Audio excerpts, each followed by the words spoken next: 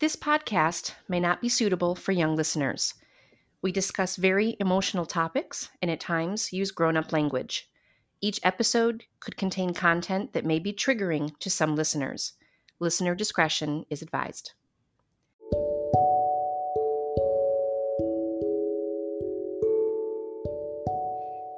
Hello, and welcome to The Secret in My DNA. Thank you so much for tuning in. I'm your host, Michelle Perret. This is a podcast where NPEs and MPEs can share their stories. NPE is an acronym for Not Parent Expected or Non-Paternal Event. MPE means Misattributed Parental Event. This means that one or both of our parents are not our biological parent. In 2016, I found out I was an NPE after taking an ancestry DNA test, and suddenly my life was turned upside down. On this podcast, myself and my guests shared their stories about what life was like before making our DNA discovery and what the journey has been like since. We deal with a huge array of emotions: grief, anger, denial, confusion, fear, excitement, and even happiness. Most people cannot empathize or understand unless they've lived it. So I'm using the podcast platform as a way for us to come together as a supportive community to heal from the trauma and share our stories in the hopes that this will help others to cope with their new life-altering truth. Welcome to episode 3, The Polaroid Picture, Brandy's story. My guest today is Brandy. Hi. Thank you for joining me today. Oh, you're welcome. Thank you for having me. So could you start by telling the listeners a little bit about yourself? I am 41. I've been married for 21 years and I have 3 girls. I work full time and I live a very busy life with children. Right. And also an NPE, right? You can Correct. add that to your list of titles. Yes. So, Brandy, when did you discover that you are an NPE? What was your reaction, and how did it make you feel? So when I was 10, I overheard a family member talk about my paternity to somebody. And at the moment, I don't know who it was. My mom can't remember. But at that time, I went to my mom and asked her if my dad was my dad. That is when my mom set me down and told me that my dad was not my dad, and that my dad was a Native American man who she met on vacation. Okay. So how did you react to that when she told you? I remember crying and I remember being upset, but as a child, I think that I was very sensitive to my mom's emotions. And so because I could tell it was upsetting her, I think that a lot of the emotions I was feeling were kind of pushed aside because I didn't want to make her feel bad. And I don't want to make it sound like my mom caused that. I'm not sure if she did. I just know that at the time, I don't remember being terribly upset. I don't remember just being like, oh my gosh, I don't remember feeling a lot of bad emotions towards it. I know I was sad, and I do remember, I remember feeling a bit of confusion around it, but I don't remember being terribly upset about it. But the one thing that I will add to all of this is my parents divorced when I was 8. So at this point I was 10. They had been divorced for 2 years. And from the time I was 8 to the time I was 10, I didn't see my dad a whole lot. So that would be your birth certificate father? Correct. My birth certificate father. I didn't see him a whole lot. So I think that at the time, I think in my 10-year-old brain, I was almost relieved, I think, that he wasn't my biological father, because it meant there was nothing for me to be really upset at him about. Not that I wasn't sad about it, but there was so much emotion going on with the fact that my parents divorced and that my dad was not coming around as much as he used to, that I think that that particular information was more of a, it made me understand things a little bit more, I think. Later on, I found out that my mom actually told my dad that he was not my biological father when I was 8. So when they divorced, my mom told my birth certificate father that he was not my dad. So now as an adult, all of this makes sense. But at the time, I was just a 10-year-old kid and couldn't see my dad. So it was one of those things where it makes a lot more sense now that I'm an adult. And when I was 10, I don't remember a whole lot of emotions towards the fact that my birth certificate dad was not my biological dad. I don't remember. I know there was a lot going on at that time in my life. And I do remember, I remember getting into trouble in school a lot at that point. But I'm not really sure if that has to do with the information I got, or if it was just my parents divorcing and all of that, the stuff that goes into a divorce. I do know that when my parents, so when I was born, my parents got a divorce 9 months after I was born. Okay. So I guess I need to back up a little bit further. So when I was conceived, my parents were dating. My dad had just graduated. My birth certificate father had just graduated from high school. And my mother was between her junior year and senior year of high school. So my mom started school that year. 2 weeks later, found out she was pregnant. And within a week, my parents were married. Okay. So when I was born, 9 months after I was born, my parents got a divorce.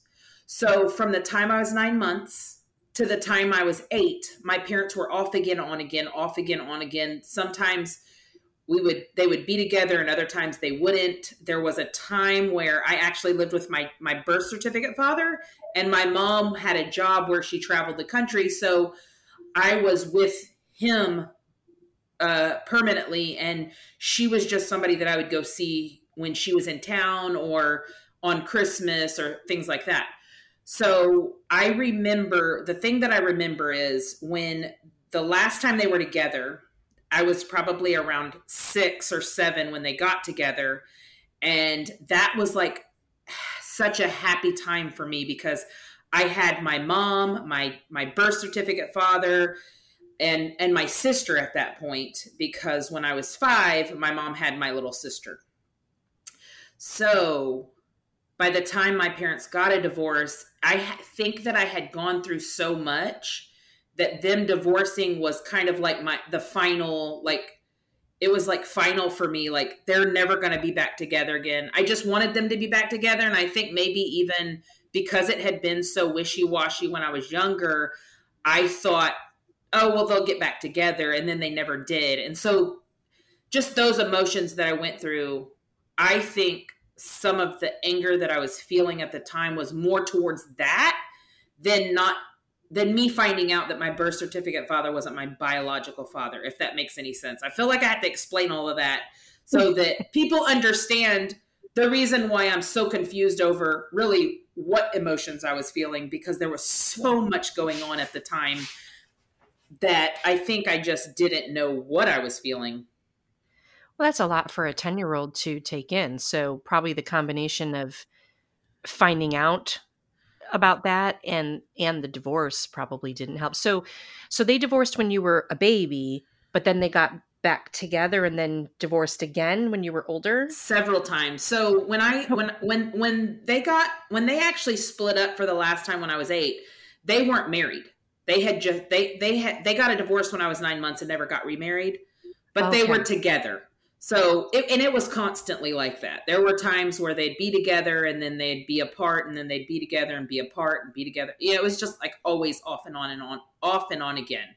And I remember times throughout my childhood that that's just how it was. We would live with my dad, and then we wouldn't live with my dad, and then we'd live with my dad, and and when I say my dad, I'm talking about my birth certificate father. So Right. Okay. And so then eventually they have another child, your sister, right? correct. Yeah. And then eventually down the road, your mom, after they split up, does remarry.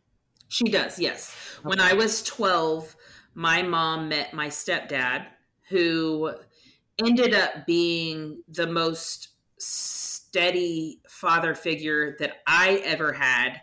My grandfather, so when my parents split up, we went and lived with my grandfather, who really gave me some stability that I never had before. And so that was kind of like the beginning of figuring out that um, there's a lot more stable places in the world than what I was used to. And so we lived with my grandfather for about 3 years. And I really feel like my grandfather and living with him was probably the best thing that happened to me at that time, because of the emotions that I was going through and because of the way my dad was. My dad is a drug addict. And so at times when he was doing his thing, um, my grandfather stepped in such a big way. So, for about 3 years, I had him. And then my mom got a job out of town, which was like 5 hours away from my grandfather. So we moved from where we lived with my grandfather to 5 hours away. My mom eventually got a different job, and that's where she met my stepfather. And so when I was 12, my mom remarried, and my stepfather was there from the time that they married to the time he passed away in 2018. So he was he was the grandfather to my children. I feel like he was the most concrete father figure that somebody could have in my situation. He loved me like his own. He didn't call me stepdaughter. He called me daughter. He was just one of those people that made a real, I feel like he's the hero in my story, because he gave me something, that he didn't have to, and he gave me something that I needed right at a time when I needed it the most. He gave me that, and he was there. He was there to teach me to drive. He was there the first time my heart was broken.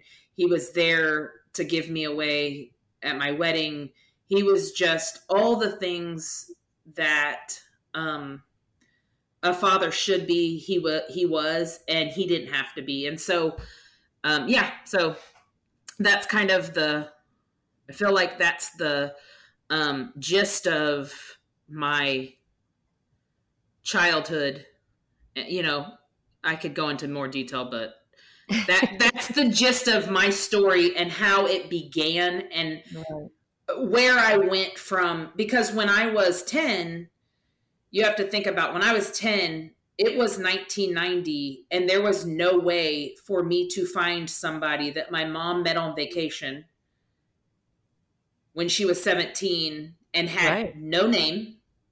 She did not know where he was from. All she could tell me was he was a Native American who she met on vacation when she was she was on vacation with my grandfather and my grandmother at the time, and came back, didn't realize she was pregnant, was dating my dad at the time. And so she went on to get married to him. And she said I was probably about 2 when she realized that I was probably not my dad's. My dad is 50% Czechoslovakian. And if y'all know, if anybody knows anybody who's Czechoslovakian, they know that Czechoslovakian people have a very olive toned skin. They have a kind of distinct features in some ways. And I just did not look like his family at all. And so my mom my mom would go back. So when my mom was on vacation, her sister was with her, and her sister, my aunt at the time was married. And so her and her husband and her baby met my grandmother, my grandfather, and my mom all down at this town to have vacation. And my aunt took these pictures. And so throughout my life, my mom would look at these pictures. She just happened to take pictures of the man that my mom met on vacation that day. Wow. And so because she had these pictures, my mom would always go back to these pictures and just say, oh my goodness, she looks like this guy. And when I was 10, my mom actually gave me a picture. And is this the Polaroid picture? Correct. So a few years after she gave me the Polaroid picture, I was going through another set of pictures of hers and actually came across a second picture. And I knew when I saw the picture that it was the same person. So I took that picture out. I put it with my picture that my mom had given me when I was 10. And I've always had these pictures. Like I've just kept them in a secret little box that I, carry around, not really carry around, but you know what I mean? Like it's gone everywhere with me. It sits in my closet, and I just kind of keep some keepsakes in there. And those two pictures have just always made their way down the road with me. So anyway, that's where the picture comes in, and how I knew what my biological father looked like. I just didn't know who he was or how to find him. I had thought about when Facebook first became big, I had thought about putting that picture on Facebook and just saying, does somebody know who this is? I need to talk to him. Or the one hard thing about my situation is I've had a hard time communicating with my birth certificate father about all of this. From what my mom has told me, it caused him a lot of pain when she told him.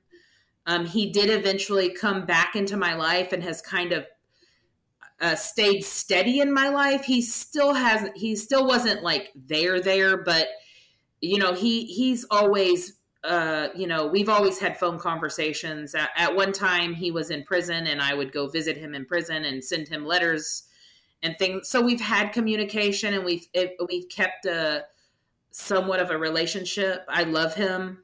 My grandparents on his side were a pretty big part of my childhood and always took care of me when my parents were not able or capable or willing, or whatever it is that you want to say. So that side of my family is very special, and I feel very conflicted about some of the things that have happened, because they're always there, and I don't want to disrespect anybody or make anybody feel bad or make anybody feel sad about this whole situation. But part of the issue is when you don't know where you come from, it's just something that always gnaws at you. It's something you always want. Or for me, it was like that. I've heard people say, well, I don't even want to know. And I get it. I understand that. But for me, I always wanted to know, or I always felt like I wanted to know. I do think there were times in my life where I probably maybe hesitated a bit, because when you don't know what's around the corner, or you don't know what you're going to find, it's a little harder to want it, And so I can see, and now that I've come to a point where I know, I can see points in my life where I probably could have found out a little sooner, or I could have made a different kind of effort to maybe get to where I am now. But I think a part of me was a little hesitant, because you just don't know. So when you found out at 10, when your mom told you the truth, from then on, even as a child, a teenager, in your early adult life, did you want to find out? Did you think about it often? Were you curious, like even more curious at that point? When I was a kid, I remember looking at those pictures and just really studying them. And I really tried at one point to find characteristics that were like mine in him. Just, looking, the picture has his hands, and I wanted to see where our noses were the same and things like that. I think as I got older, you have to remember I got married when I was 19. I had a child when I was 20. And so once I started having children, I think it did take my mind off of it a bit. It wasn't as important. I was busy in that life. So it wasn't something that I can't say that it wasn't something that I longed for, but I can say that my attention was not all on it like it was maybe when I was a kid, or even when as a teenager. As a teenager, you feel so out of sorts anyway. So you're constantly trying to find that acceptance, or that belonging, where you belong and where you fit in. And, I've always felt like, it's really weird because I always felt like I looked like my mom's family. So I didn't have that, a lot of people have these experiences where they don't look like anybody and they just want to look like somebody. I didn't really have that experience. People throughout my whole life have told me I look just like my grandmother, which is my mom's mom, who actually passed away when I was 2. So I didn't know her. So it was always such a compliment when somebody would say, you look just like your grandmother. It was just like, oh, thanks. It was just like and I always felt like, that was like something good. I never, in other words, I never felt bad about my looks. I never felt like, oh, I don't look like anybody. I always felt like I resembled my mom's side of the family. So that wasn't even ever an issue. But I will say that my dad's side of the family looks so different from me that I do remember feeling out of sorts on that side. My dad's family, they're very small people. And so, and I was always a bigger kid. I have an uncle on my dad's side that is the same age as me. He's 4 months older than me. And so when I was younger, I remember my grandmother always making comments like, don't be so rough with him. He's smaller than you. And so there was always that, So I remember feeling that way, but I think because my grandfather, because of my mom and my grandfather was a bigger man. And so I just always felt like I probably took after them. And, I never felt out of sorts in a way of never looking like anybody, or anything like that. Like a lot of people describe, so yeah, that is one thing. But so then you go on to get married and have kids. And of course, when you have kids, your priorities take a major shift, right? For sure. But at some point, you eventually take a DNA test. Can you tell me a little bit about that? Yes. So in 2017, my mom buy my sister and I both MyHeritage kits for Christmas. And I get this kit, and it was something that I had thought about for a long time. But I think I just never took the initiative because of the money and, just all the stuff that goes into getting one of those kits. And so when I got it, I was so happy. It was like, I was like, oh my goodness. I was so excited. Like, oh, I'm going to get the answers. I just knew that test was going to tell me everything I'd always wanted to know. So I get the test, I take the test, and I get my results back. And me and my sister send our tests back at the same time. Okay. But somehow my results get back before hers. So I get the results and I'm like, I'm looking at that result thing. And you have to remember back then, I didn't even know what I was looking at. I just knew the percentages. And there was 0% Native American blood. And so I was like, what? I was just so confused. I was like, so I call my sister, and at this point, my mind is rationalizing, right? Like, why wouldn't I be Native American? If my mom is telling me that my biological father is Native American, and I'm not Native American, then my dad must be my biological father. Like, that's the only option I have. I wasn't thinking, of course, again, this is like new. So I'm like, I wasn't thinking about the fact that Czechoslovakian blood would have been in my DNA. I'm just thinking, well, I'm not Native American, so that means my dad, that has to mean my dad is my dad. And so I call my... Was it crossing your mind that there could have been a third candidate? Not yet. At this point, I'm just like, all dad. Like, that's my dad. Oh my gosh, my dad is my dad. This is just the craziest thing. I lived my whole life thinking my dad is not my dad and he's really my dad. So I call my sister and I'm like, hey, did you get your results back? And she's like, no. I'm like, darn, I got mine back. Guess what? I don't have any Native American blood. And she's like, what the heck? And so I'm like, we're laughing. Like, oh my gosh, this would be so funny if we get this back. We're full sisters and dad is our dad and nothing's ever different, right? Like, I've lived my whole life thinking he's not my dad. And here we are. He's my dad. You're my full sister. We've always said to ourselves, we've always had these conversations like, well, we're probably half sisters, that's the kind of conversations we'd have, And so the next day she calls me and she's like sobbing and I'm like, what? My sister, I'm the crier. My sister's not the crier. So for her to be crying was just like, what is wrong? Like, I knew something seriously was wrong. And I'm like, is everything okay? She's like, everything's fine, but you're my half sister. And I'm like, we knew that. Like, I don't understand why you're crying. She goes, Doug, she said, dad's not my dad. And I go, what? I said, well, how do you know? And she says, I'm half Mexican. And I'm like, what in the world? So she also finds out she's an NPE. Yes. So at that point, we're both at a loss. Like, I'm supposed to be half Native American. I'm all European.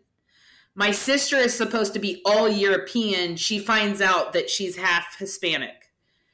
So it was like both of us at the same time were having all these, like, I don't know, discoveries, I guess you could say.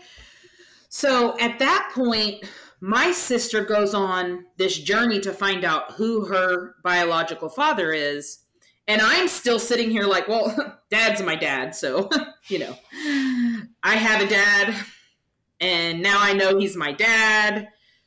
So after my sister finds her biological father, she starts talking to me and kind of like breaking it down to me like, dad is not your dad. Like, I don't know why you keep coming back to this, but he's not your dad. And I'm like, why do you say that? So at this point, she's like, well, because at this point, you have to remember, my sister has gone on this journey to find her biological father, which, by the way, I was not a very supportive sister in that, only because I didn't realize what happens when you go through this. I was just kind of like, oh, okay.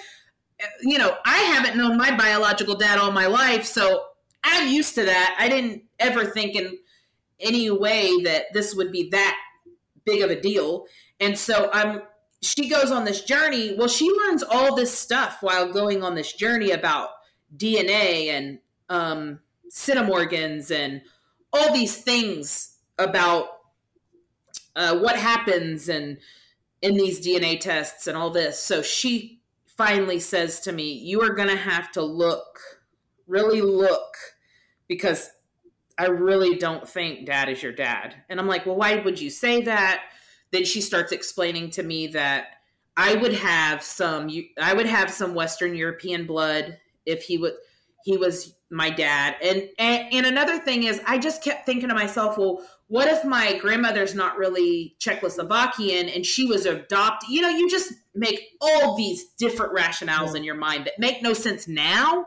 But at the time, it makes so much sense to you because you don't know what the heck you're doing.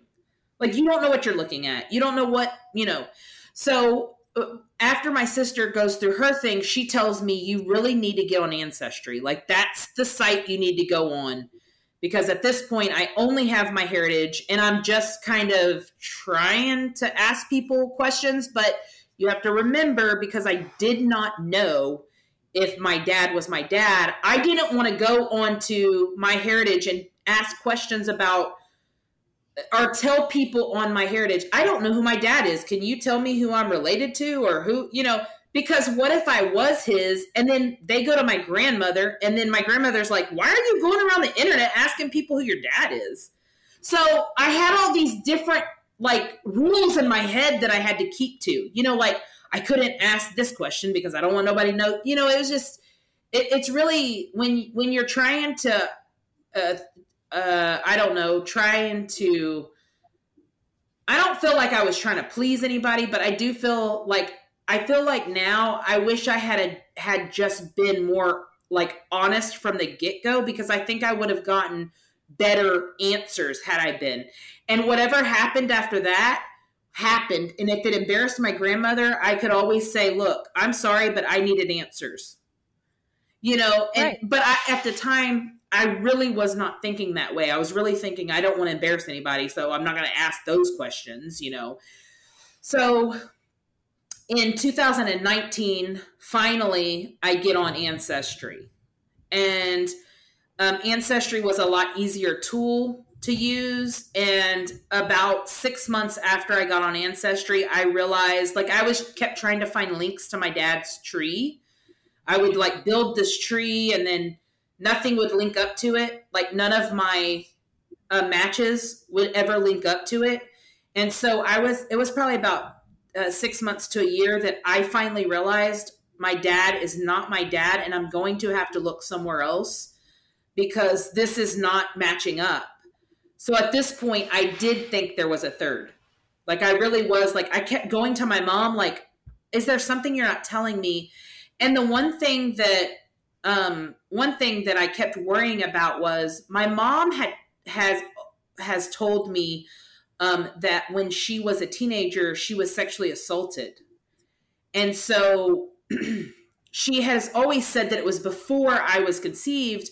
But in my mind, I was like, what if she was just so traumatized that she's forgetting when it was, and it really was at the time when I was conceived, and this is how I was conceived. Like I was just all worried about that, like what if this is going to bring up some bad memories for her, or I just kept it, just everything in your mind when you try to figure this stuff out, just everything comes up.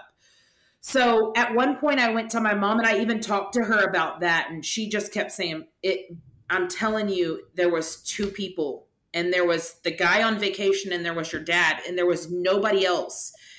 And so at that point, I started reaching out to people in Ancestry, and I send a message to a lady on Ancestry. She's a fourth cousin. And I say to her, can you tell me what side of the tree I'm matching up on your family tree? And she comes back and she says, do you know who your biological father is? And I'm like, I mean, she had to have just, I don't know what made her ask that question, but I felt like I asked such a vague question, and I wasn't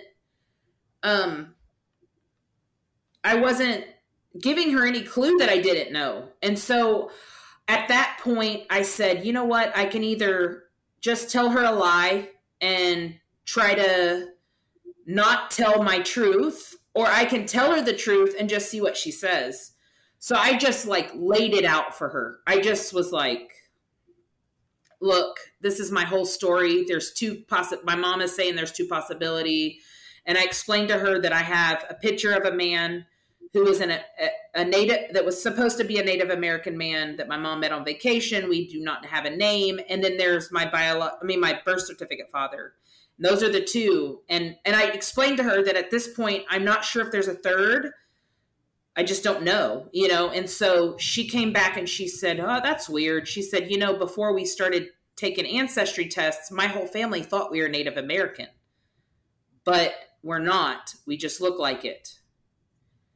So at that point, I felt like bingo. Like I kind of felt like I felt a little hope at that point. Like, okay, that makes sense to me because the guy in my picture definitely looks to me like he's American Indian a little bit, you know. And then so before I reached out to that cousin, I would reach out to people in Ancestry and ask them if they knew any people in their family that had my birth certificate father's parents' names, surnames. So there's 4, you know, each person has 4 surnames, right? Their grandparents, all their 4 grandparents. So my grandmother's name, her two surnames are very different names because they are Czechoslovakian. They're just really different names. And so every single time I asked anybody, and I asked lots of people, they would say no. And so I got to a point where I was like, that's how I kind of got to the conclusion that he was not my biological father, because I was thinking, if you have a name like that in your family, you are going to remember it. Even if you don't remember the exact name, you're going to go, oh, I've heard that name before, because they're just different names. So the same people that I was going to, asking them if they had these surnames in their tree, I decided the ones who had reached back out to me to try to help me, I was going to reach back out to them and just see where I fit in the tree. Because at this point, I had listened to YouTube videos about how to do DNA tracing and that sort of thing. So I start trying to build a tree backwards. I try to start with these ancestors that I could tell were my ancestors, because there were many of my cousins that had these same ancestors in their tree. But the problem is I did not know what I was doing. So about that time, a second cousin pops up on my ancestry. And before that second cousin popped up, I'd only had one other second cousin, and everybody else was further back than that. And the first second cousin that I had, it was his wife that managed the tree. And she told me that he was very sick and had memory issues. So I knew I wasn't going to get any help from him. I knew there was just no way. And so when the second cousin popped up, I thought to myself, this has got to be my biological father's first cousin. It's got to be. I mean, they were all matching up the way my mom's first cousins were matching up. And that is one thing that I had kind of for me, is a lot of my mom's family had tested. So I knew all my mom's siblings had tested. My mom tested. Oh, my kids had tested, both of my older daughters had tested. And then my mom's nieces and nephews had tested. And then all my mom's first cousins and some of their kids had tested. So I had a good idea of what somebody would look, where they would be in your tree if they tested a certain way. So the second cousin pops up and I'm like, so I reach out to him and I just explained to him the whole story. Like, I'm just like, okay, you popped up. I don't know who my biological father is. I'm wondering if you could give me some answers. I'm thinking he may live in Texas. I don't know for sure. He never responds to me. So I'm like, okay, what am I going to do? So there was a third cousin that I had reached out to. So in January of this year, I start really trying to pursue it, because I had tried building the tree backwards and didn't get anywhere. Tried reaching out to a second cousin and didn't get anywhere. So I started going back to all these cousins that I had previously reached out to, that had kind of come back and told me, no, I don't know any of those surnames. And I figured if they came back the first time and helped me, they would come back a second time and help me. And so I reached out to this guy and I sent him a message, and I realized right then that it's not him. As soon as I sent the message, I saw that his account was being managed by somebody. So I'm like, oh shoot, I wasn't even sending it to him. And he's the one that reached out to me. He actually was the one that reached out to me, not anybody that was managing his account. So I was like, well, darn. So when I went and saw that, I went and clicked on her name, and her whole description was, I like a good puzzle. I like to figure things out, her whole like little intro or whatever it is, says all this stuff. So I'm like, well, I might be able to challenge her a little bit. So that very same day, she sends me a text and she just says, do you know who your biological father is? And I'm like, no, I don't, and again, I was kind of like, should I tell her? Because at this point I'm just saying, what side of the tree do I match up on? And she's like, do you know who your biological father is? And I'm like, oh, wow, she's asking me. Now she's asking me. So I just told her the whole story. And she comes back with, I really think I can help you. So I'm like, oh my gosh, somebody's going to help me.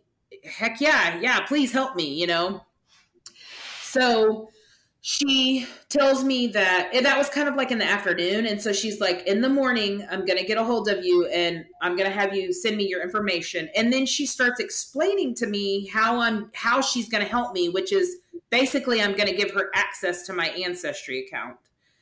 And I was like really leery, but then I was like, well, you really have nothing to lose at this point. And if this is your only way to get help, just let her help you, So the next morning she reaches out to me. It's about 9:30 in the morning. She gets all my information. I give her everything I know. The only thing I never told her was that I had a picture.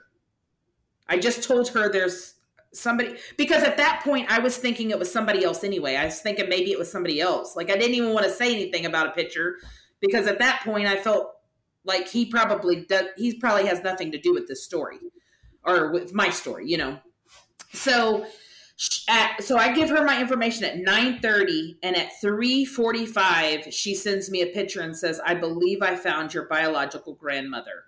And I was like, and she says, before she sent me the picture, she goes, would you like to see a picture of her? I'm like, yeah, please. So as soon as my biological grandmother pops up in my email, I'm like, I look like her. That's so weird. It was so weird. And so she tells me at the time I was working and I worked till 5. So she says, would you have time to chat later? And I said, yes, I will call you. And so I didn't really know when she wanted me to call. So when a couple of hours later, I'm running my kids around town, getting them to their activities. And she says, I'm pretty sure I have 2 possible fathers. Would you like a picture of the one I found? And I'm like, yeah.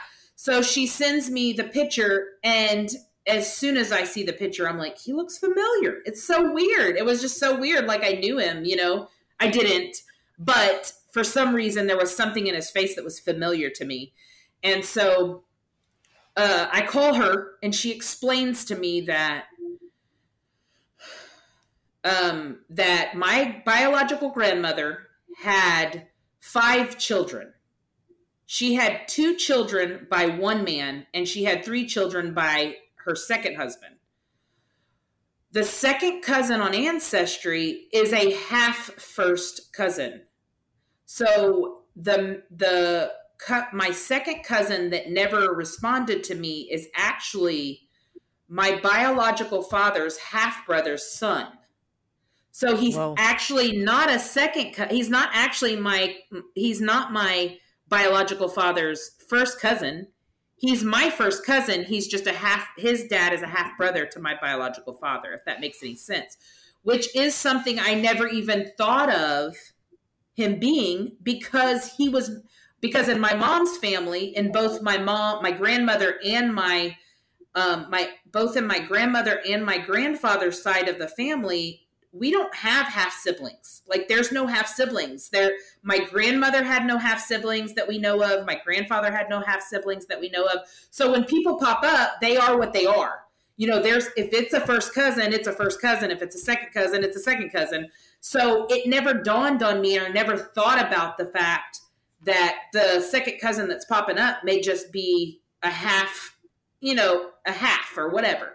So at that point, she gives me a name and she says there were 2 brothers. My biological father had 2 sons by her second husband, and I'm related to both her and her second husband. So she knows I am the the daughter of one of those two sons. She then explained to me that one of them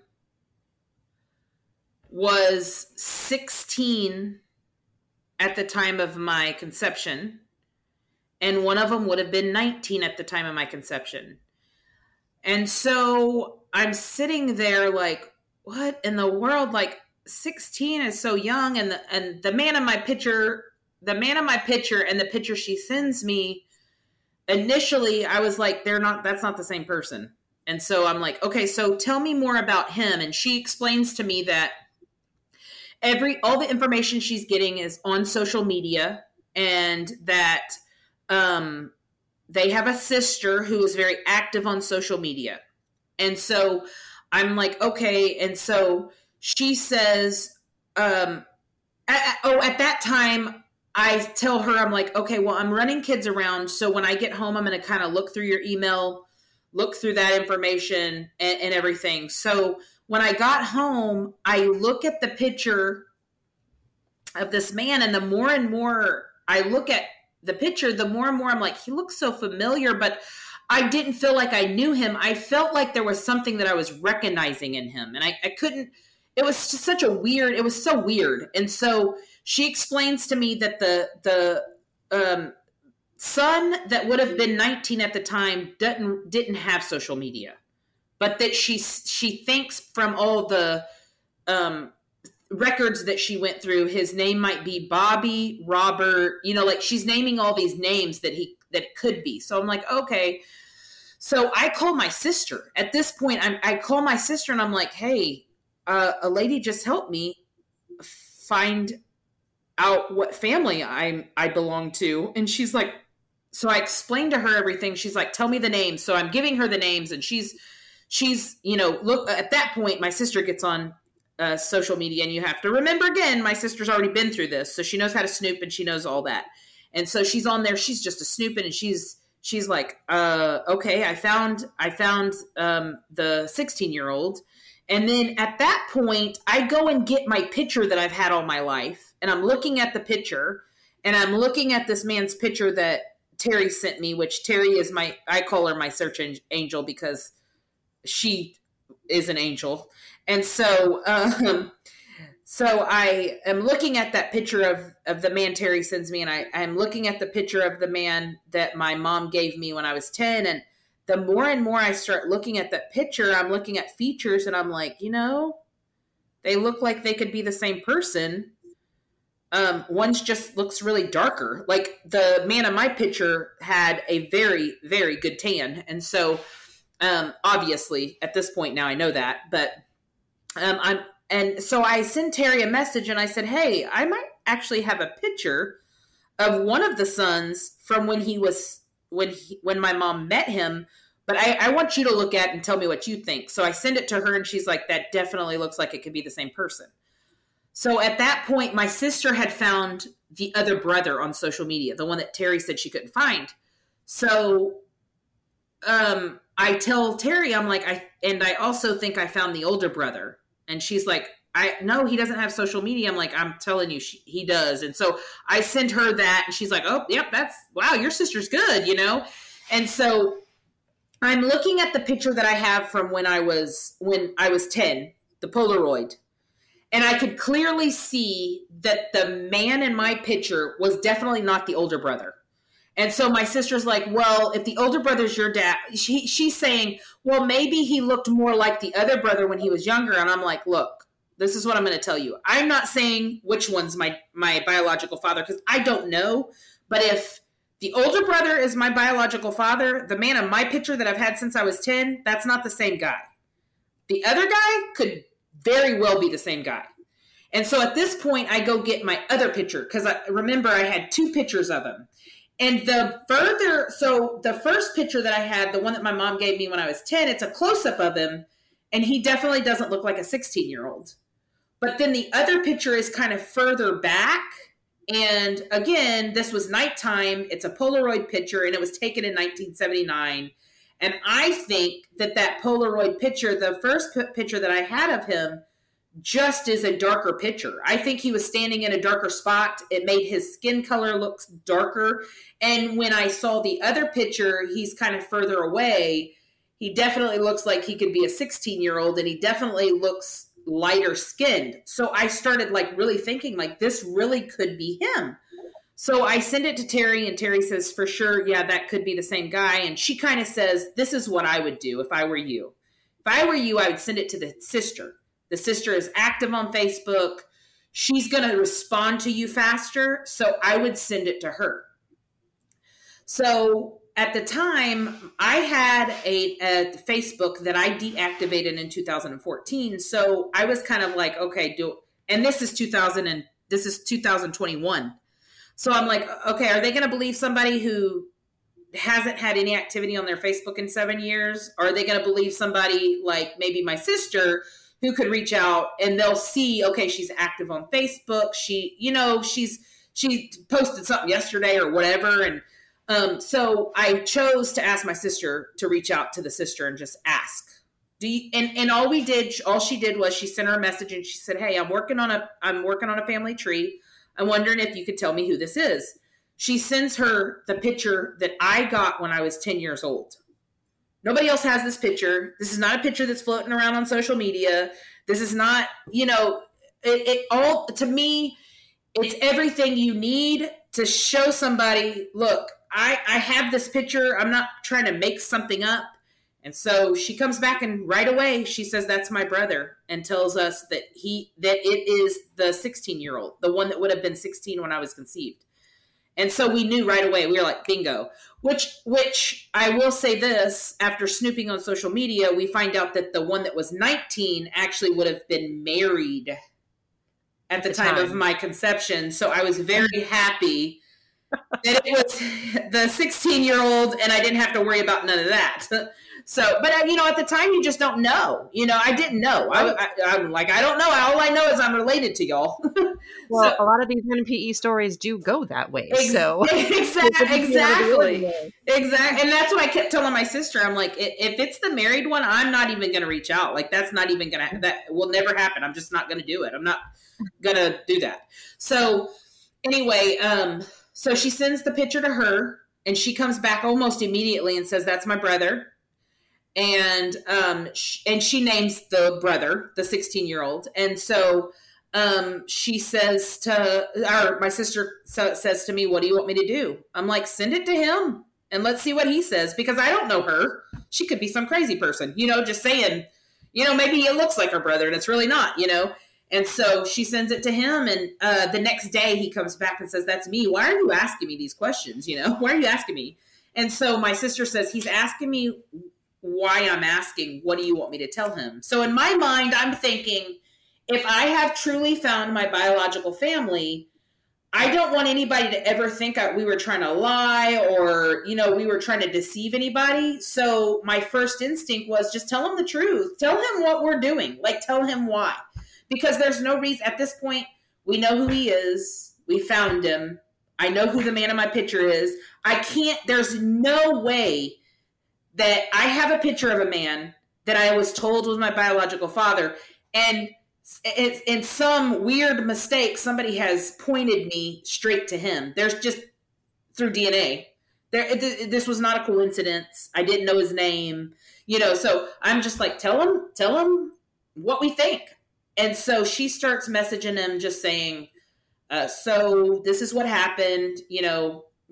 Apparently you met my mother on vacation back in 1979. And he's like, well, who's your mother? And my sister telling him my mother's name. I don't know her. Well, yeah, you wouldn't know her. You only knew her for like 3 days. Of course you wouldn't have known her, And so then he's saying he doesn't know anybody from my mom's hometown. And my sister's like, that you weren't he said he had never been to my mom's hometown. And he also said, I'm a small town boy. Like, I think he was like, I don't do stuff like that. What? And so at that point, he stops communicating with my sister. So I'm like, man, what is my next step? And those were probably the hardest days, because take everything so personal. At the time, I just took it all so personal. Like, that was just like rejection. It was a type of rejection that I had never felt before. And in some ways, I think I had kind of the wrong attitude. Like, I had the attitude, like, it's my right to know. And I do feel that way. I feel like it's all of our rights to know where we come from. But I think I took too hard of a angle on that, that stance, because I just took it so personal. Like, oh my gosh, I had this chance to talk to my biological father, and I ruined it, because I just, whatever, and so at that point, I sent because he blocks my sister on Facebook. The sister blocks my sister on Facebook. But before the sister blocked my sister on Facebook, she goes and gets her email address off her Facebook. And so I had her email address. So I just send the sister an email just saying, look, I'm not trying to disrupt anybody's life, but I exist. And I'm pretty certain that's my biological father. Whether he wants to admit it or he doesn't want anything to do with me, he probably needs to have conversations with his family members, who will find out eventually, because somebody is going to take a DNA test and find out, besides the fact that I've already contacted one of his nephews. And eventually that is going to be something that somebody talks about. So he may want to reconsider, and I don't have to have a relationship with him. I'm not trying to disrupt his life. I'm just saying I'm here and I exist. And I'm pretty certain that he fathered a child when he was 16. And so the sister actually she sent me an email back and just told me that he was in very poor health and that she would love to talk to me. And so at that point, I set up a phone call with her, thinking, honestly, I think at the time, I probably wouldn't have admitted this at the time, but I thought that if I talked to her and convinced her, she could convince him, and I would be able to have some type of conversation with him. Again, when you're going through it, you kind of tell yourself you only want to know who they are. You don't want a relationship. You just want to know family history. You just want to know medical history. You tell yourself all these things, but you're really looking for something different. Because if you were only looking for those things, I think that if you were truly only looking for those things, and I don't doubt that there are people who are only looking for those things, but for me, I think I was fooling myself. I think I really was not being honest. I was not being honest with myself when I said, I just need to know who they are. And I need them to know that I exist. I needed somebody to say, yep, you're ours. You belong to us. You are our family. You are our blood. And so I needed that. I don't know why. I'm not sure. Even at this point, it's been 6 months, and I'm not sure at the time why I needed that so bad. I don't know if it's because I searched for so long and I didn't have answers for so long. But when I finally talked to the sister on the phone, I figured out just by the way she talked that him and her didn't have the best relationship. And when I say that, I think they grew up close. I think they just grew apart as they got older. And so there were certain things that she told me that I just did not feel like she was probably a good person to be I'm not going to say middleman, because I never expected anybody to be a middleman. But I did expect somebody to go to him and go, look, you've got to do something, because this is probably your child. So you got to because at that point, I just wanted somebody to take a DNA test so that I would know. So that I didn't go 30 more years thinking somebody was my biological father that wasn't. I just needed to see it on the computer screen that this is who you found, who you thought you found. So at that point, she had told me, I'll take a DNA test, for you. And that would be, she kind of made it sound like that would be like a gift for her, because she'd always wanted to take one. So I'm like, okay, well, she'll get something, I'll get something, And one thing that Terry told me was, you really don't want his sister taking a DNA test. You really want one of the kids to take a DNA test. Because if you really want the answers, you either want him to take the DNA test, or you want his brother to take the DNA test, or you want one of their children to take a DNA test. Because the sister is just going to tell you that you belong to them, one of them. It's not going to tell you which one you belong to. So at the time, I was just going to settle for that, just because I thought, well, if I can prove that she's my aunt, one of them will say, well, we got to figure out who she belongs to. Anyway, I knew who I belonged to. I knew who my biological father was, but that's just how you have to think, or that's how I was thinking. I don't know. Anyway, so I order the test. I get it expedited to her house, and I get the shipping information the next day. I'm having it like shipped overnight, but because of the days, it wasn't going to get to her until 2 days or something.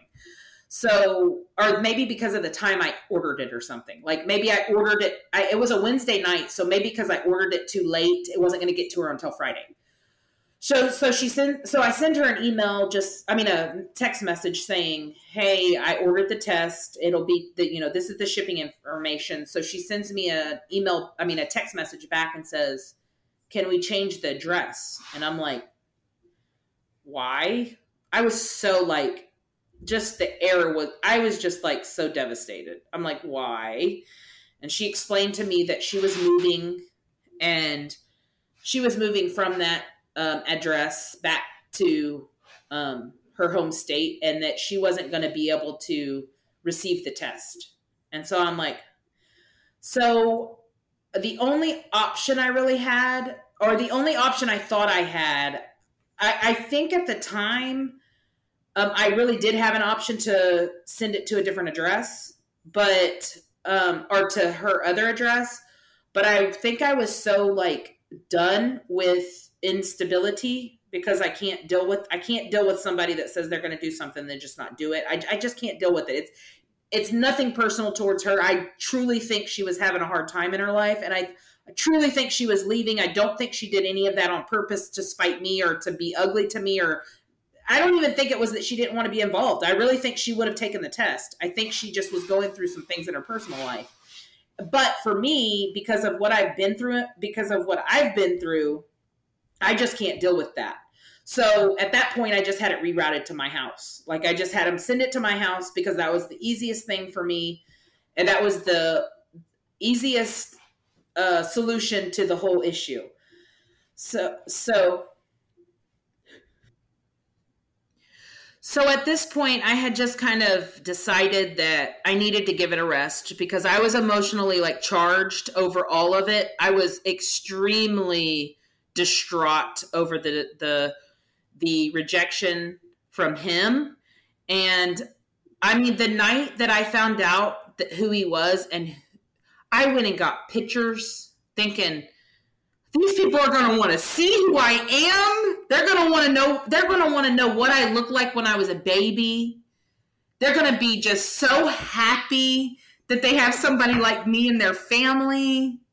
I had just built something so big. And so by the time I got to that point where she had just basically told me she couldn't take the test, couldn't receive the test, I was just like, I just really felt like I needed a break. Like I needed to just stop what I was doing, try to go back to my life. The problem is when you're going through something like this, you're obsessed. You can say you're not, you could say you don't want to be. You think about it every day, all day long. When I was first finding out, that first week, I think I cried almost every day, almost all day long. I woke up sobbing. First of all, it's the shock of, a part of it was finding out that my birth certificate father was not my dad. And it sounds crazy because I've known since I was 10, but that evidence of just finding out was just devastating. And I know it probably was not as devastating as somebody who doesn't know at all, but it's still like devastating to you because it's like concrete. It's like, okay, this is pretty for sure, pretty certain.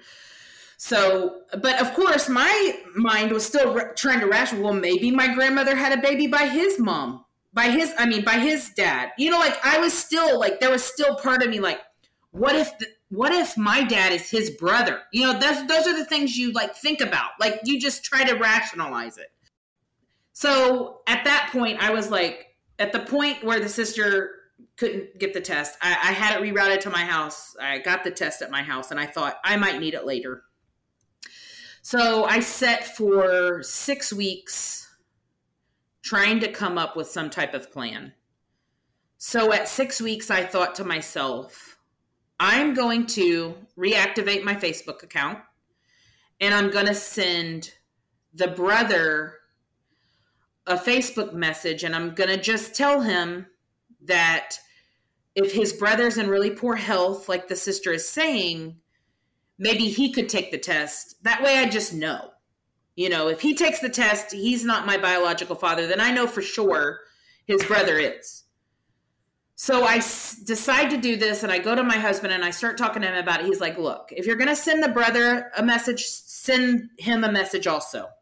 That way they all get the same message. It doesn't feel like you're trying to go around him. You're trying to include him in the whole ordeal.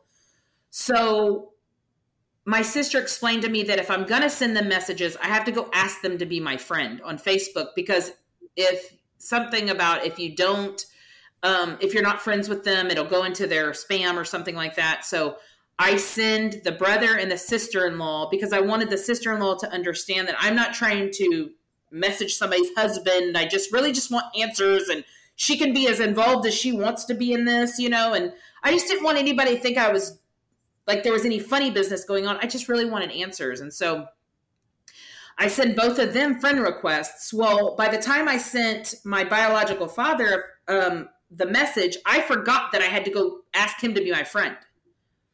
So I just sent him the message and don't ever ask him to be my friend.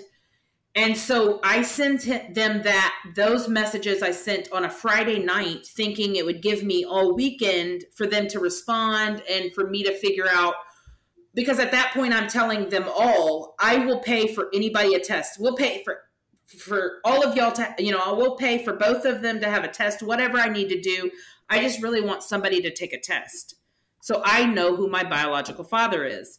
And so all weekend, I'm on pins and needles, like, have they responded? I'm checking Facebook every 5 seconds because you just want somebody to respond to you. Nothing. All weekend, nothing.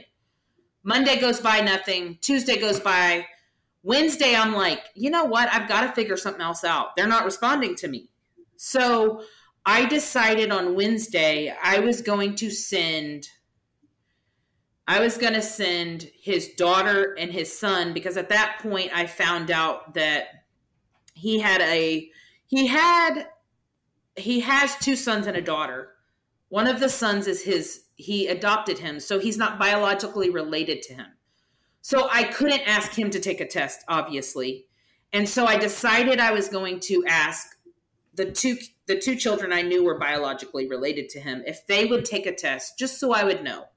So I send them both the same message. I explained to them that I've sent these people messages and they're not responding to me. I don't know if, and I told them in my letter, I don't know if they don't believe me, if they don't want to get involved. I'm not really sure what it is. I just want somebody to take a test. So I send that message out Wednesday afternoon, and in like 5 minutes, I'm getting a call from the area that they're from. And I'm like, my heart starts beating like hard. I mean, hard. I'm like, oh my gosh.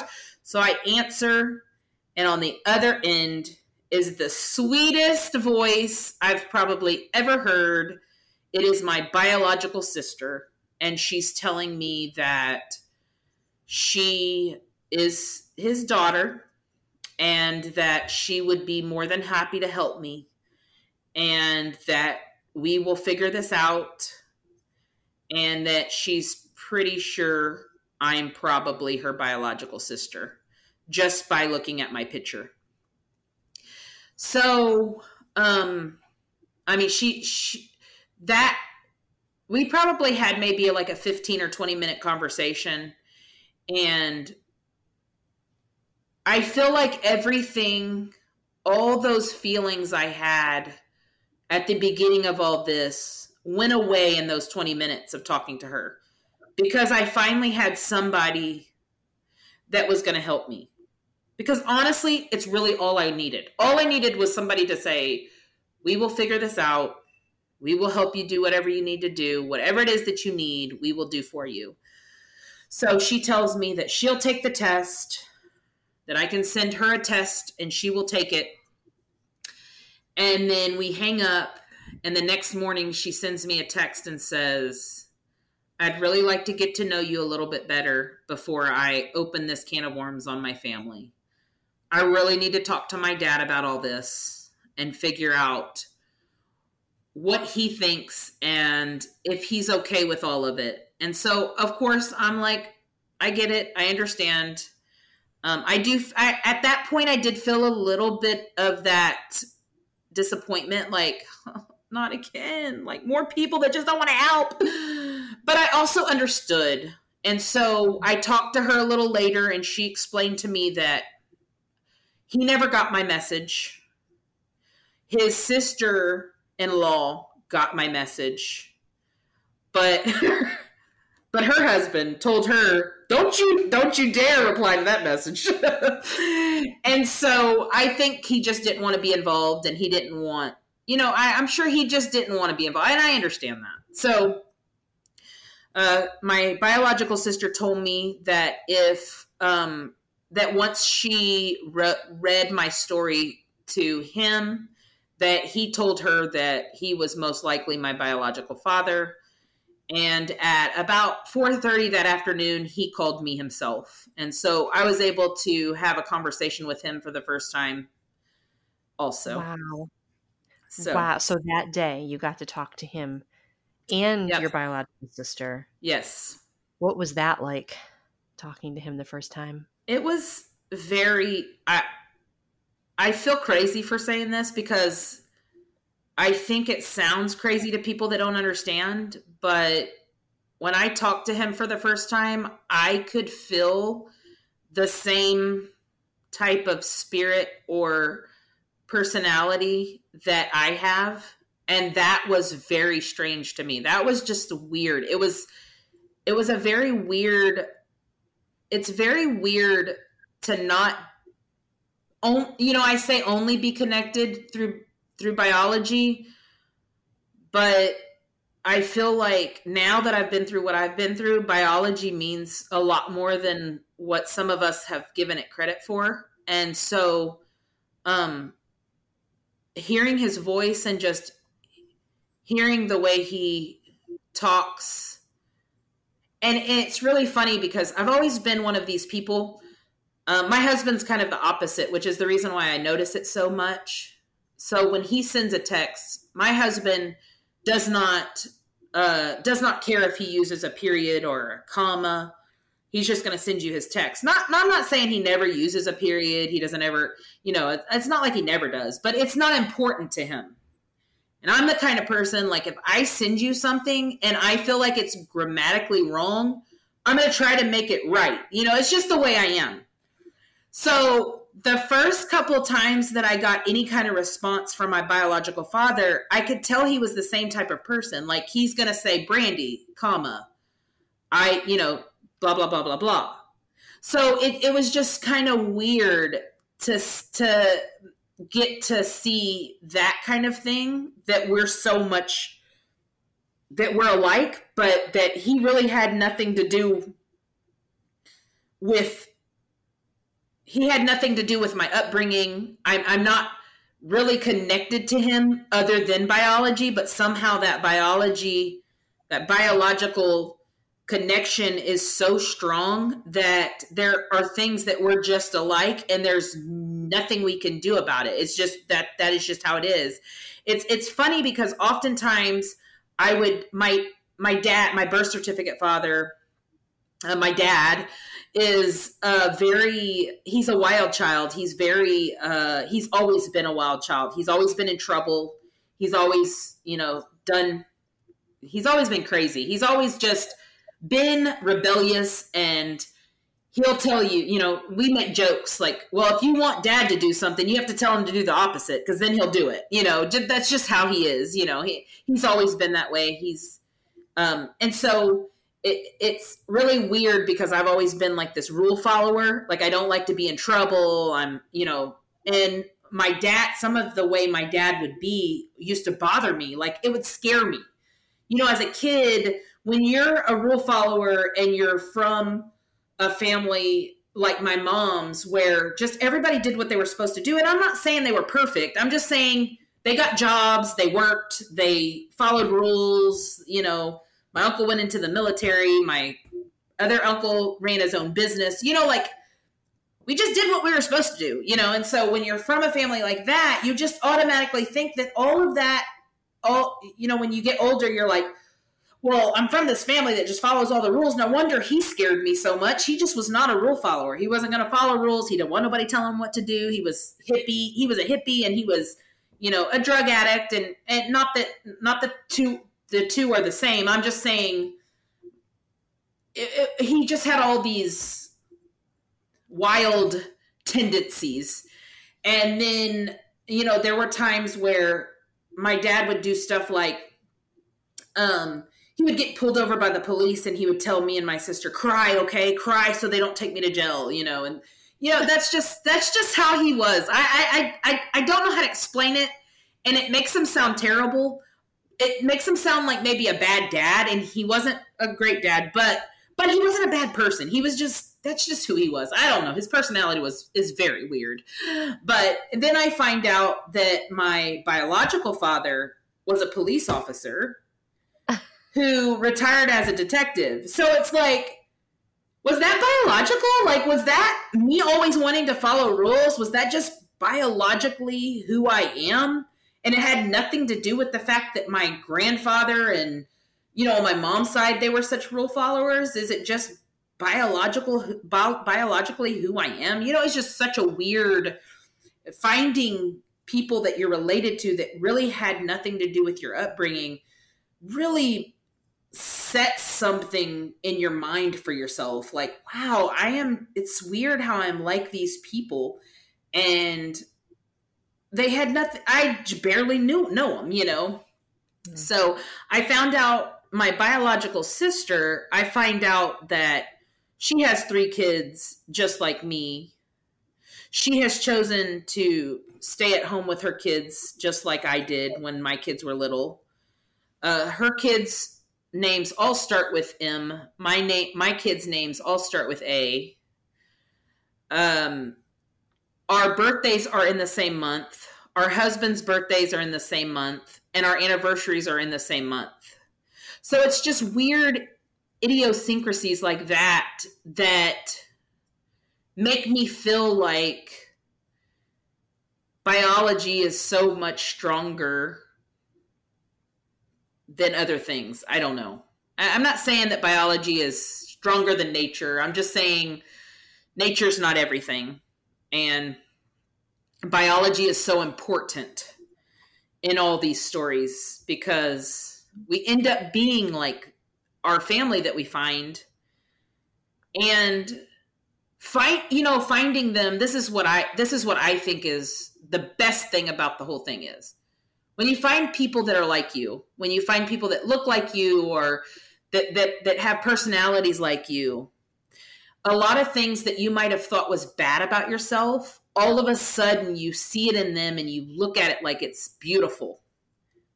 And in turn, it makes you look at yourself like you're beautiful. And that's the part for me that has been healing and such a nice, fresh look at myself that I don't think I would have gotten to without it, and everything's not perfect. Our story has just begun. I have enjoyed getting to know my biological sister very much. I feel like her and I are a lot alike. I hope she feels the same way. I think she does. But my biological father, he's married to a lady who is not his children's mom. His children's mom passed away when they were younger. And so he's been married to a lady now, I think, for 15 years. And she is not happy about a biological child popping up. So I don't foresee a real strong relationship with him, which is got to be okay with me. You know, it's these stories are forever evolving. You know, it's just always, there's always, I haven't really communicated with my biological brother much, you know, and I'm also the type of person that I'm not going to push my way into anybody's life too. You know, I mean, you have to want me there for me to be there. So, and again, I'm not saying he doesn't. I'm just saying I'm not going to go and push my way. So it's got to kind of be this mutual thing, and it's nothing. I would love to get to know anybody that wants to get to know me. That's not the problem. The problem is I don't want to be pushing my way into anybody's life. You know, I feel like I'm forever chasing a dad. That's what I feel. I feel like in my life, since I was born, I've chased a dad. And I just don't feel like at 41 years old, I'm married, I have children. I just don't feel like I should have to chase a dad. You know, I don't feel like I should have to chase people for them to want to be in my life. Like, I just don't feel like I should have to chase people. And I feel like I've had to do that my whole life. And I just don't.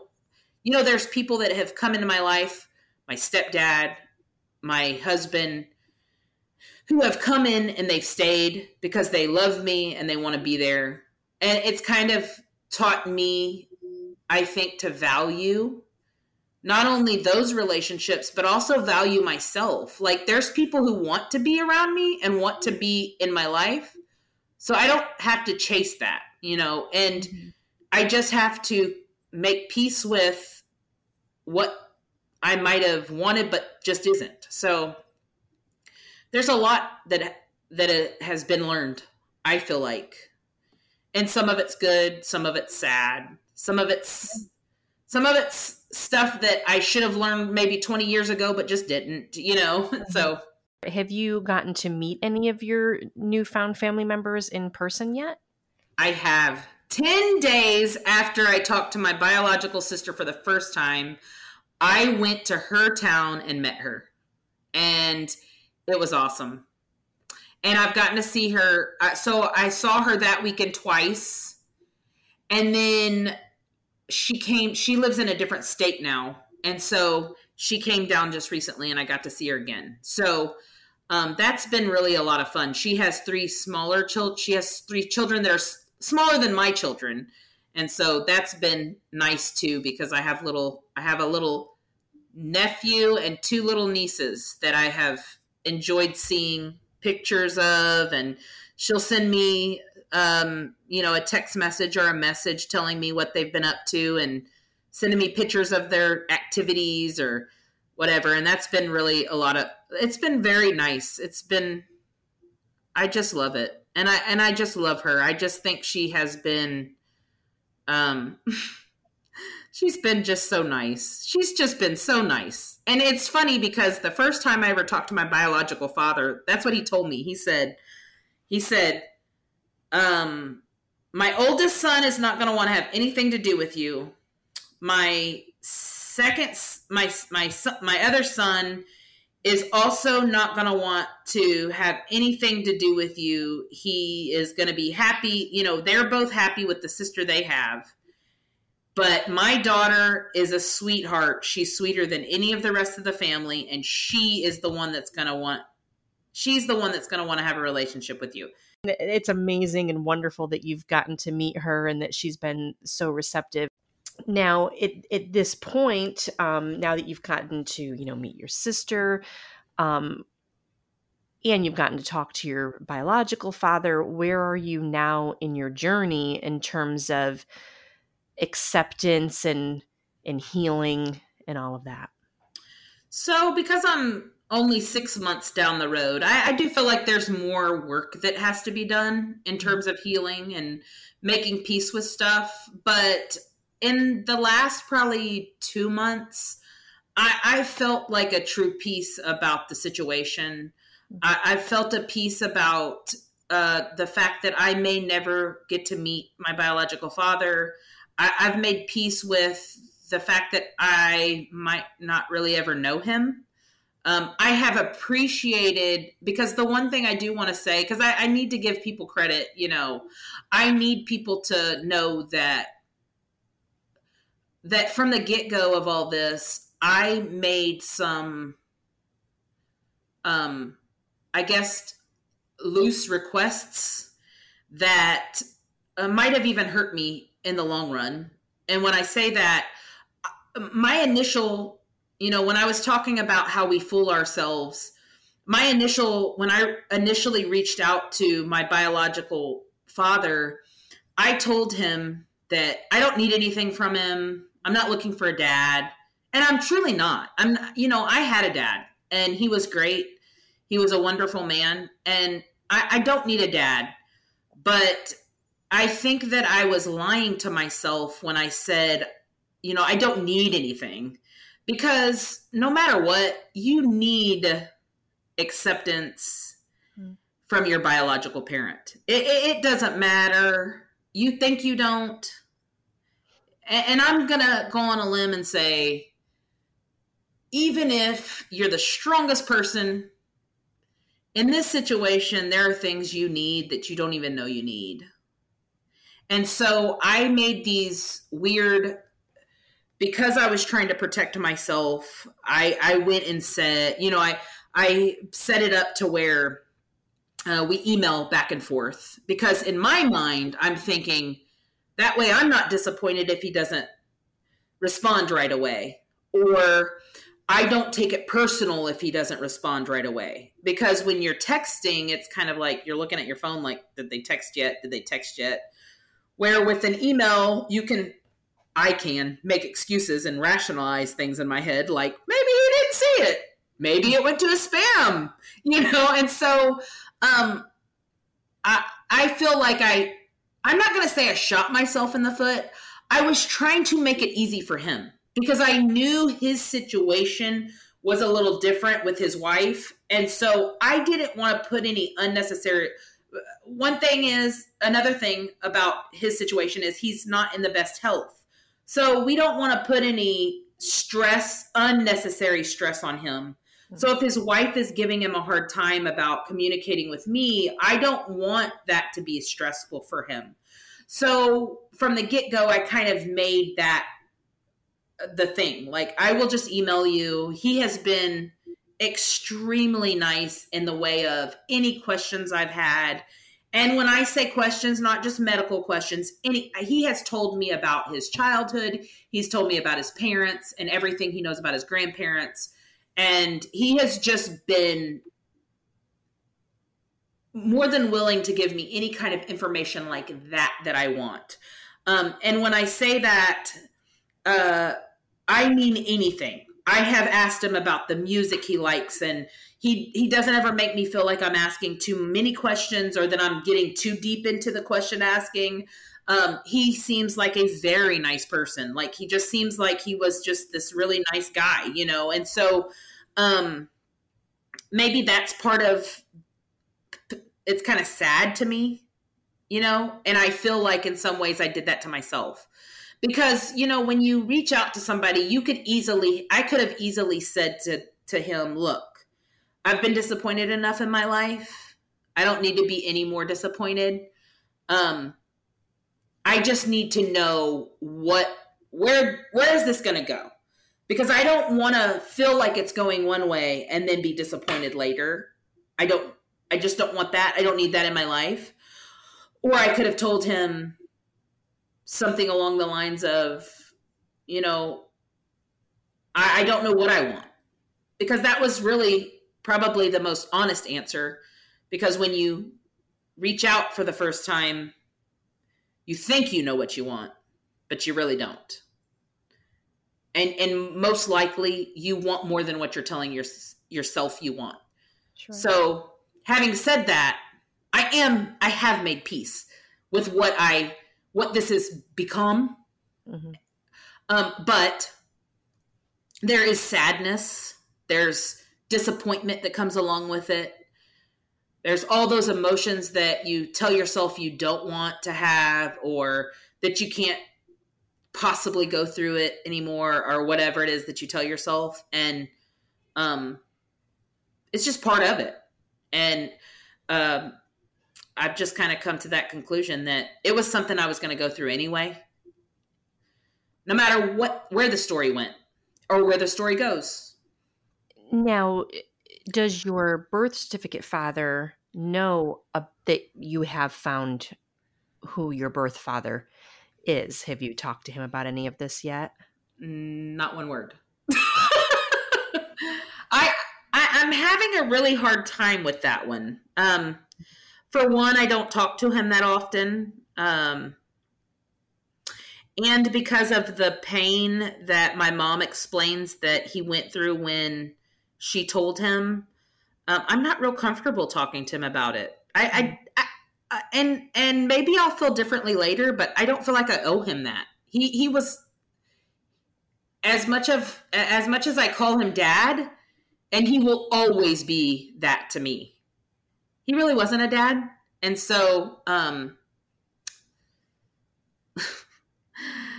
so right now as it stands, I just don't want to cause him any pain. Mm-hmm. And at the same time, I don't feel like it would do anything positive for me to have that conversation with him. I don't know if that's just me being, again, not being honest with myself, or if I'm really seeing things the right way. I don't think he would. I don't know. I don't know what would happen. You know, you can say, people say all the time, nothing will change, and it changes. So I can't say a part of me is scared, because there is a part of me that's scared to talk to him about it. But another part of it is I don't want to hurt him any more than he's already been hurt through all this. So do you ever wonder if some of the paths he went down, you know, with regard to drugs and criminal activity, had anything to do with the pain he was going through over that discovery when you were a baby? So when I was 21, I saw my dad sober for the first time. And when he got sober because he got in trouble with the law and had to go to a rehab in order to keep his job. So at that time, we had a lot of like honest discussions. And one thing he explained to me was that before I was conceived, before I came along, back when he was in high school, him and his friends used to use the drug of his choice recreationally, not realizing that it was a very addictive drug. And so I told myself at one point that I was the reason why he was on drugs and why he chose that. But then the more and more I think about it, the more and more I really believe that my dad probably would have been an addict no matter what. Mm.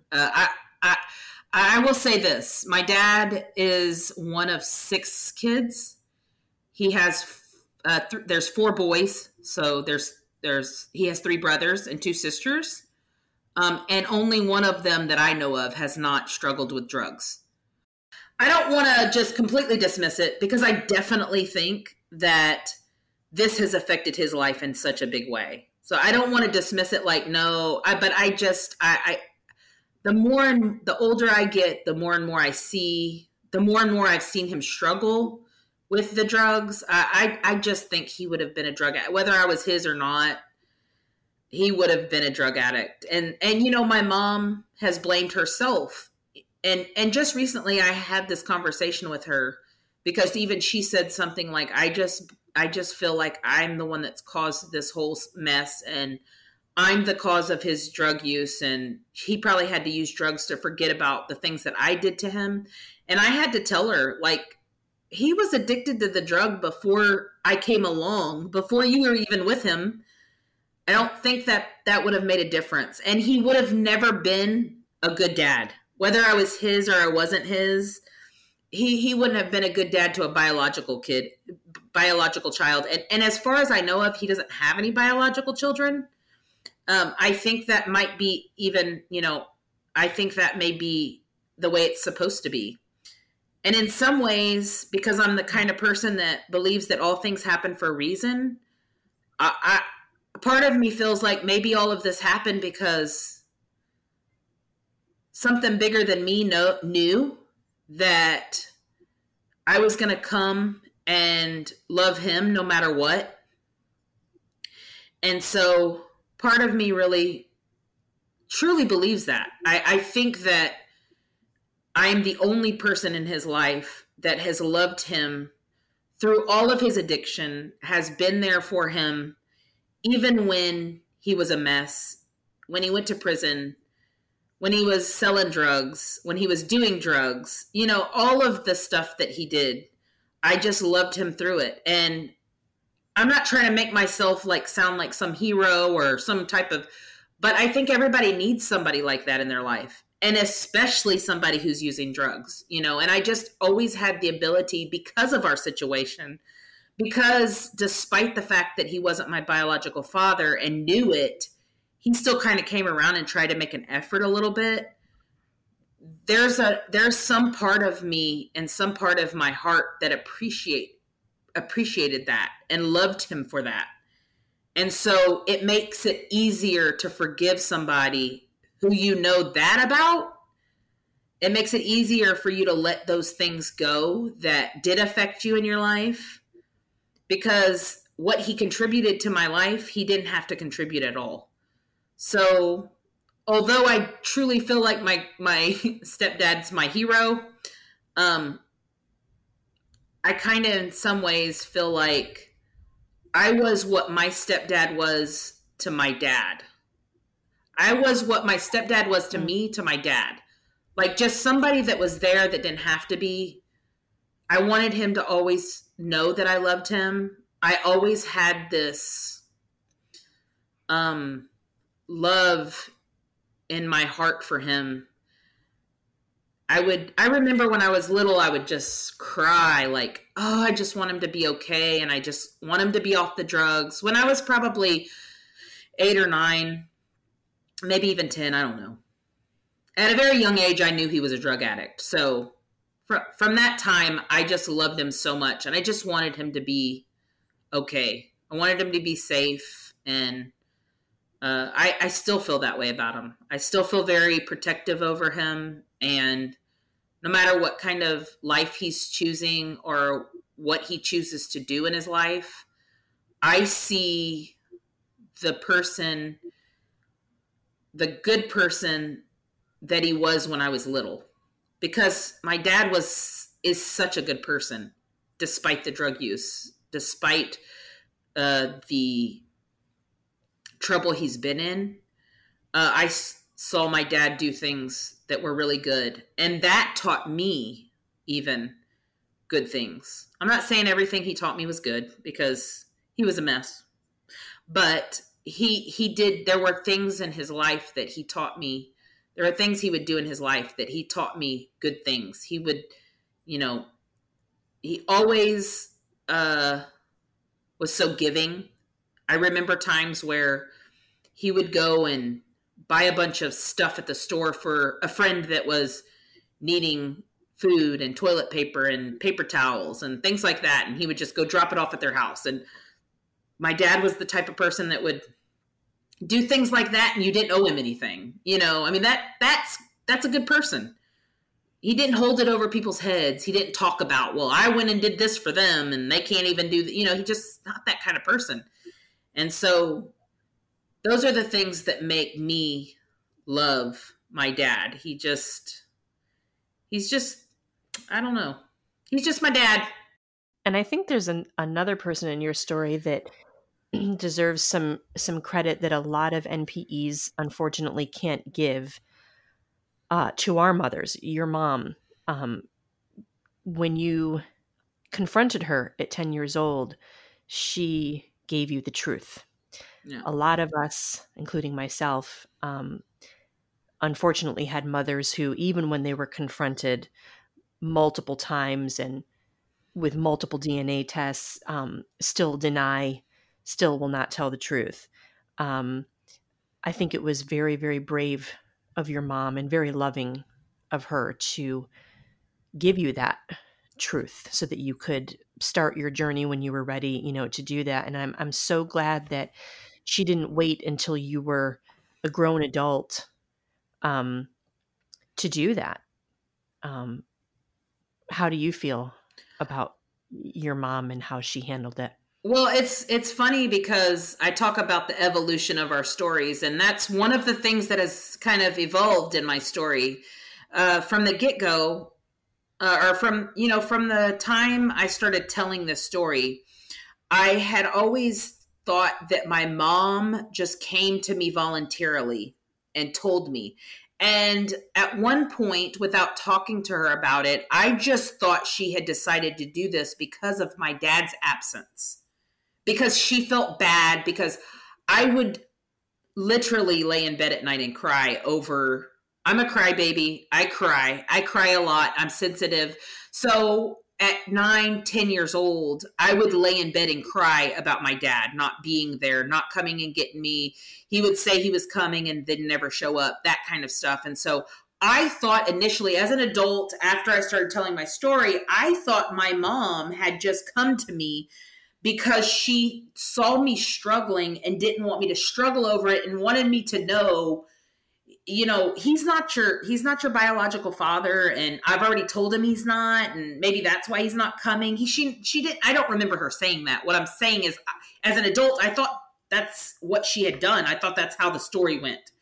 So after a little, after I found my biological father and her and I got into some discussions about things that happened and how it happened, she explained to me that the reason why she ended up telling me is because I had overheard somebody talking about my paternity. Somebody had said in front of me that my dad was not my dad. So I came to her and said to her, is he my dad? And she said that she struggled really hard with the question. But my mom had gone through this spiritual awakening when I was about 8 years old. And so I think at that point in her life, she just didn't feel like she had the option to lie. And so I now, as an adult, I realize how brave it was. I realized that she could have easily told me, whoever told me was crazy and they weren't talking about you, or, whatever it is that, people rationalize or say when these kinds of things happen. And she told me that day when I asked her, she told me to go sit down out on the back porch. And I think about that too. I think about where I was whenever she told me, and how she told me to go sit on the back patio. So my grandfather had this beautiful back patio with this big grape orchard over it. And it was one of the most comforting places as a child. I don't think she told me to go sit on the back patio because she knew that. But as an adult now, I think she could not have picked a more comforting place to tell me something like this. So I go sit down on the back patio, and she said that she went inside and grabbed the pitcher. And she said the whole time she's thinking to herself and talking to God and saying, I don't know if this is right. I don't know if I should be telling her. And she said, but at the same time, how was she going to get out of it without telling a lie? And she just felt a real conviction to tell me the truth. And so she said she sat there with the pitcher against her leg the whole time. And she said that she started telling me the story. And she said that at that point, when she started telling me the story, that she knew she just needed to tell me. And so now, like I said, as an adult, I realize how completely brave that was, and how she could have made choices to do things differently, and it might have changed and skewed my life in a way. that might not have been positive. And so, yeah, my mom she is a wonderful person. I don't know how more she's one of the reasons why I've had such a hard time telling my story, because I just don't want to paint her in a bad light, because she's way more than a decision she made when she was 17. You know, she's just way more than that, and has lived her life in such a way that is way more than that. And I just I don't want anybody to think any less of her because of a decision she made when she was that age. So. Now, have you ever asked her if she would have ever told you had you not approached her when you were 10? I think we actually got into the discussion that day, and she said she does not know. She's not sure if she would have ever told me. She's not sure if she weren't faced with that question, if she would have actually ever set me down and told me. So it might have been just something positive that happened that maybe at the time we didn't feel like was so positive, but it turned into being something positive. Because I do feel like throughout my life, my dad and the way he was, I'm not going to say didn't affect me at all, but I think it did affect me less, knowing that he wasn't really supposed to be responsible for me. And then the fact that my grandfather stepped in, and my grandfather would get so angry at my dad. Like, I remember him saying things like, I remember him sitting at the kitchen table. He's like, I don't understand why he can't just do what he says he's going to do. You know, and of course my grandfather didn't know the whole story that we know of. I don't feel like my grandfather knew. Maybe he did. Maybe that's why he stepped in the way he did with me. I don't know. But my grandfather was like this. He was just, he was the kind of person, he passed away when I was 19, but he was the kind of person, like, even after I moved, I would still go and see him. I would still go fly to where he lived and go see him. And he would do things like call me on Valentine's Day. And he would say, you want to, will you be my Valentine? You know, he would just do stuff like that. And my grandfather was like this, he was a kind, sensitive man, but he was also like this big burly, you know, he fished and hunted and built things. And, you know, I mean, that's just who he was. And so I do wonder if, I know the reason why he stepped in was because my dad didn't do what he was supposed to do. I don't know if my grandfather ever knew. I just know he would always get so frustrated. He did not like me talking to my dad. I remember him making comments like if I would talk to my dad on the phone, and he would say things like, well, he's just not going to do what he tells you he's going to do anyway. Like, I don't understand why you would even want to give him the time of day. You know, that's the kind of comments my grandfather would make. So I know my grandfather saw that. Yeah. I'm fortunate that I had him, and I'm very fortunate that I had my stepdad. I think when my stepdad came around, my grandfather like started relaxing a little bit. Like, they finally have somebody that's going to step in and do what they're supposed to, or not really even what they're supposed to, but what they're not supposed to really.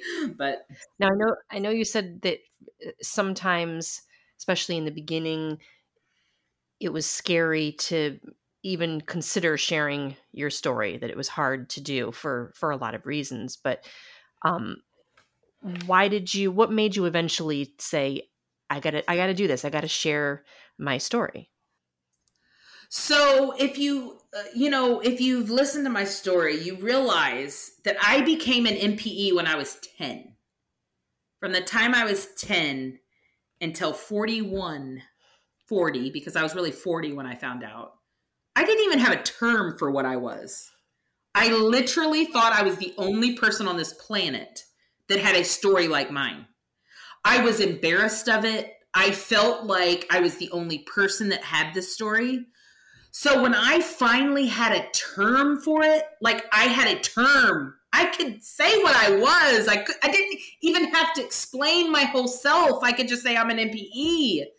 And most NPEs would know what I'm saying. So when I finally figured out what I was, and finally figured out there was like this community of people that were just like me, that had stories just like me, and I got to hear them, it made such a difference in me. I mean, from the day that I figured out that there was even a community of us, I started listening to MPE stories. I started really, really listening. I think I've listened to every MPE podcast that there is, every single episode.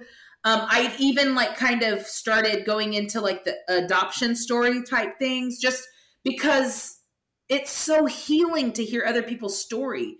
And then I figured out that when I started writing my story down, it was healing. You know, I would just write and write. I mean, I have a notebook full of just where I just wrote and wrote and wrote because it was so healing. It was some type of release for me, especially when I was going through those first couple of months where you just feel rejected a lot. And then you don't know where to put yourself. You don't know where your place is, you know? And so anyway, hearing other people's story was so healing and so nice. It was so nice to hear that other people had the same life as me, same story. You know, I relate to every single story.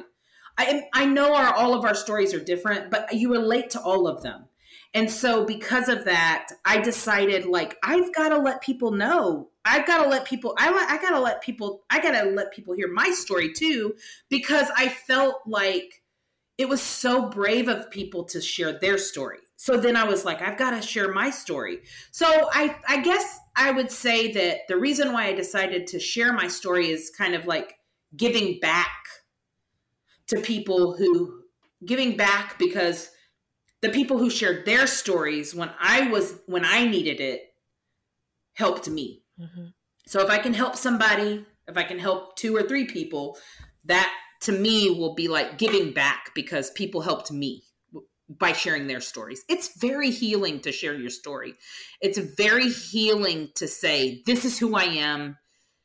This is what happened. And let people who understand what you've gone through hear you. Because there have been times in my life where I've shared my story.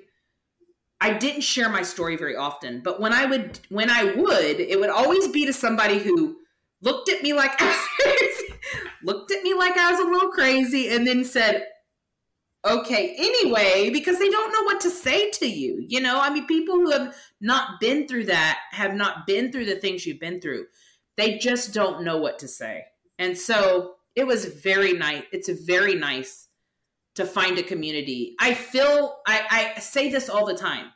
As much as I feel like I belong to my biological family that I found, I feel as equally as I belong to this MPE community. It's my people. It's the people who understand my story. And I've never had that before.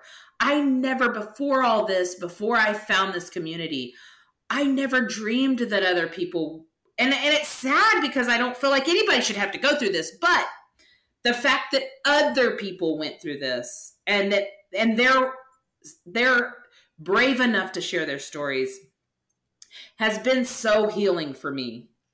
I just don't feel alone anymore. And I felt alone for so long. And remember, I'm just going to remind you that I have a sister that's an MPE and still I felt alone because her story was different than my story. You know, I mean, her and I have 2 different attitudes towards our stories. She's less willing to put herself out there. She's just not going to do it. And I don't blame her for it. I mean, she literally will tell you, I don't want to feel those feelings. So I'm just not going to do that, you know?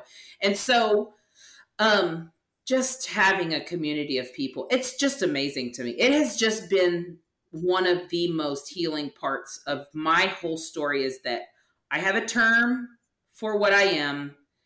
And there's other people who have been through what I've been through. That's why I decided to share my story.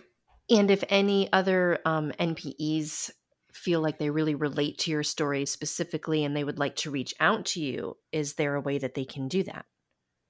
Sure. They can reach me at Brandy Ford at msn.com. That's BRANDY FORD at MSN.com. Wonderful. So feel free to reach out to Brandy if you relate to her story, if you have questions, if you just want to make a new friend in this NPE community. She is, when I tell you this woman is wonderful, I can't even begin. I can't even begin to tell you. Brandy, I want to thank you so much for sharing your story today. I know firsthand that it's so liberating and so freeing, but at the same time, really emotionally draining and very scary to put yourself out there. And I really applaud you for your bravery and your strength. Whenever I connect with another NPE, I feel like I've made a lifetime friend, especially in you. And I have the very best wishes for you in your journey to heal and to live your best life. Thank you, Michelle. I appreciate you being a platform for all of us. I love the way you shared your story. It's what made me reach out to you. And I appreciate all that you've done. Thank you so much. Now, see, you're making me cry, and I don't have any tissues. But thank you. Thank you. I definitely feel that I have found a friend for life in you for sure. We have a great time talking. Absolutely. So now to all of you tuning in, thank you so much for listening to this episode today. If you're a parent who has not been honest with your child about their true parentage, I urge you to share the truth with them. Withholding this information for any reason will drastically affect your relationship and your child's mental health down the road. If you're not sure the best way to reveal the truth, there are qualified therapists that can help you communicate in a healthy way. Our lives are enriched by having parents who are honest with us. Honesty saves a great deal of pain in the future, and it fosters an environment of trust and genuine intimacy between parents and children. The trauma of discovering a non-paternal event later in life is something that no one asks for or deserves. We have a right to know where we come from, know our true ancestry, and our mental and physical health history. And while sometimes it's said that the truth can be a double-edged sword, it's far more harmful and damaging to withhold it from the people we love. If you are an NPE and would like to share your story, please email thesecretInMyDNA@gmail.com. You do not have to give identifying information, and if you prefer to share your story anonymously, names can be changed or abbreviated for privacy purposes. To hear more amazing DNA discovery stories, don't forget to subscribe to this podcast at anchor.fm/thesecretInMyDNA. The Secret in My DNA also has a Facebook page where our guests can share photos and updates of their journey, so please go give it a like and a follow. I'm your host, Michelle Perret. Thank you for listening.